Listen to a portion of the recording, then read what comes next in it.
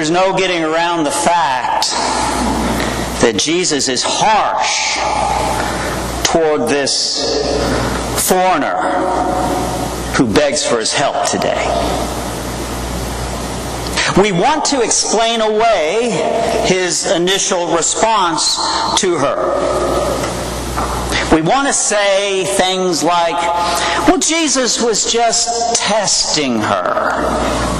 Or Jesus was just drawing out her faith.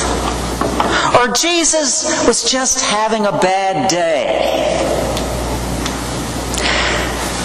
But all of these attempts, well, they're not scripturally sound. The Scripture says, as a matter of fact, Jesus at first rejects this person. Back then, they had not yet coined the phrase, America first. But they certainly lived the motto, Israel first. Sorry, foreigner, but your life situation is not my concern.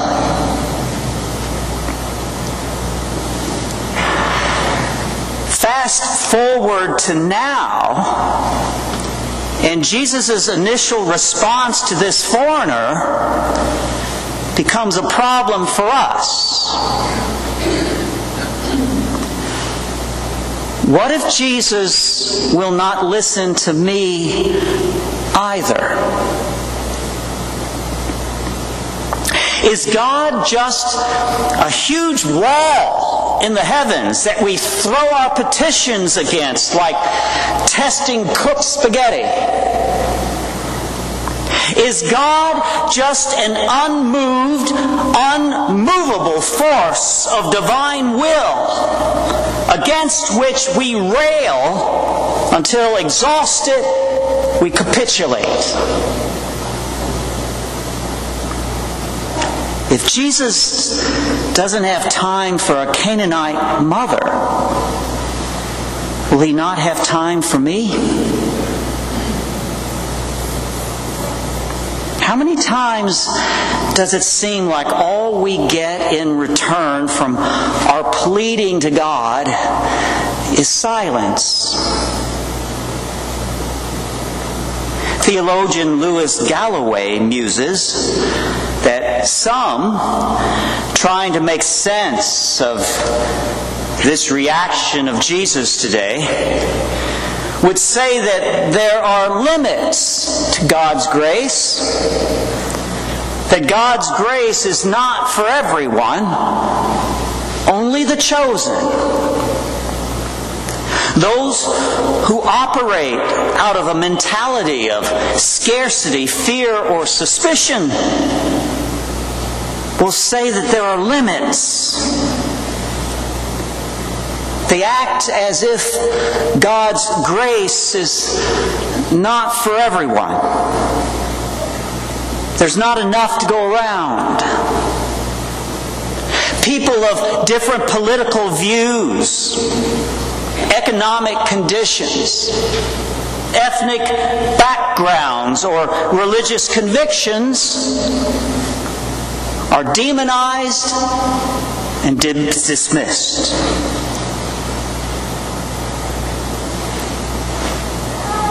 Standing in a place of blessing, it can seem all good and fine that God seems to ignore those people. But what happens when it's me? What happens when I become the foreigner?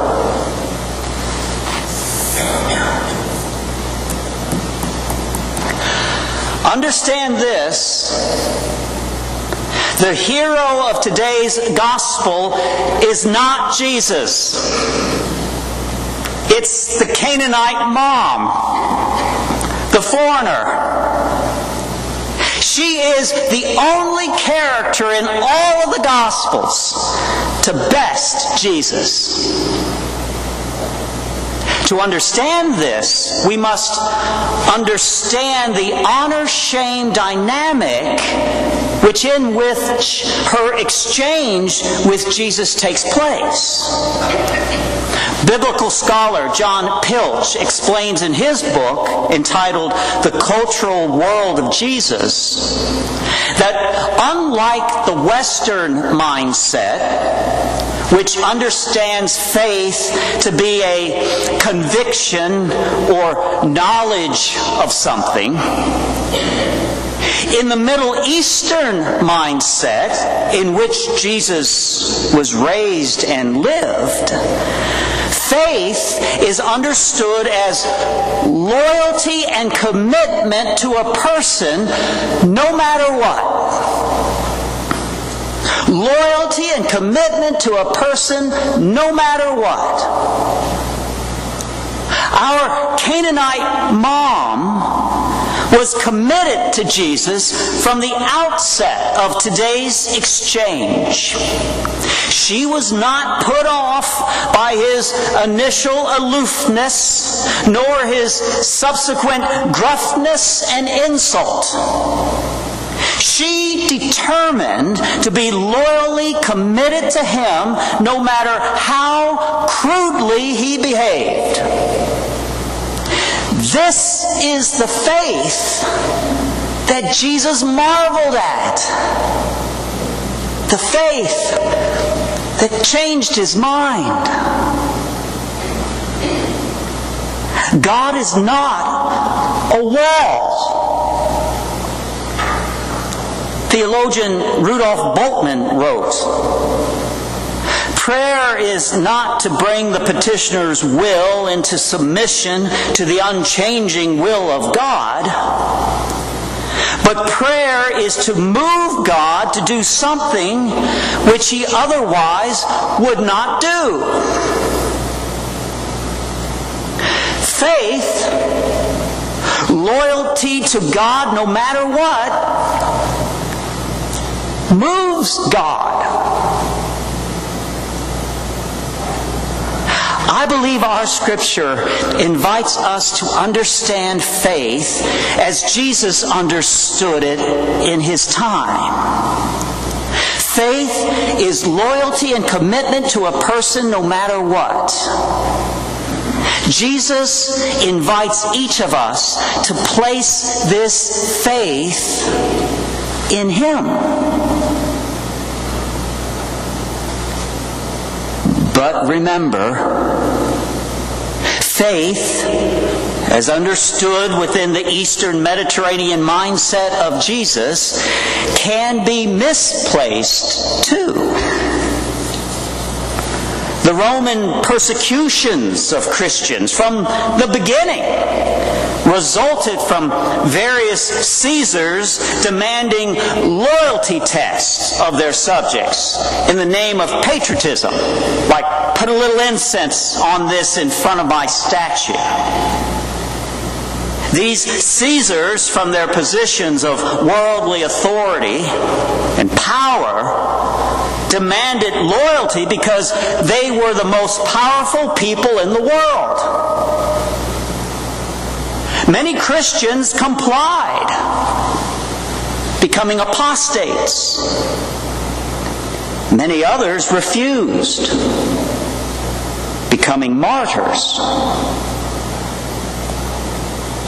These Caesars were powerful men, but when they died, they stayed dead. Only Jesus Christ has risen from the dead. Only Jesus Christ, as the Son of God the Father in union with God the Holy Spirit, is worthy of our faith. Only Jesus should solicit our loyalty and commitment no matter what, because only Jesus saves. Here's our good news today.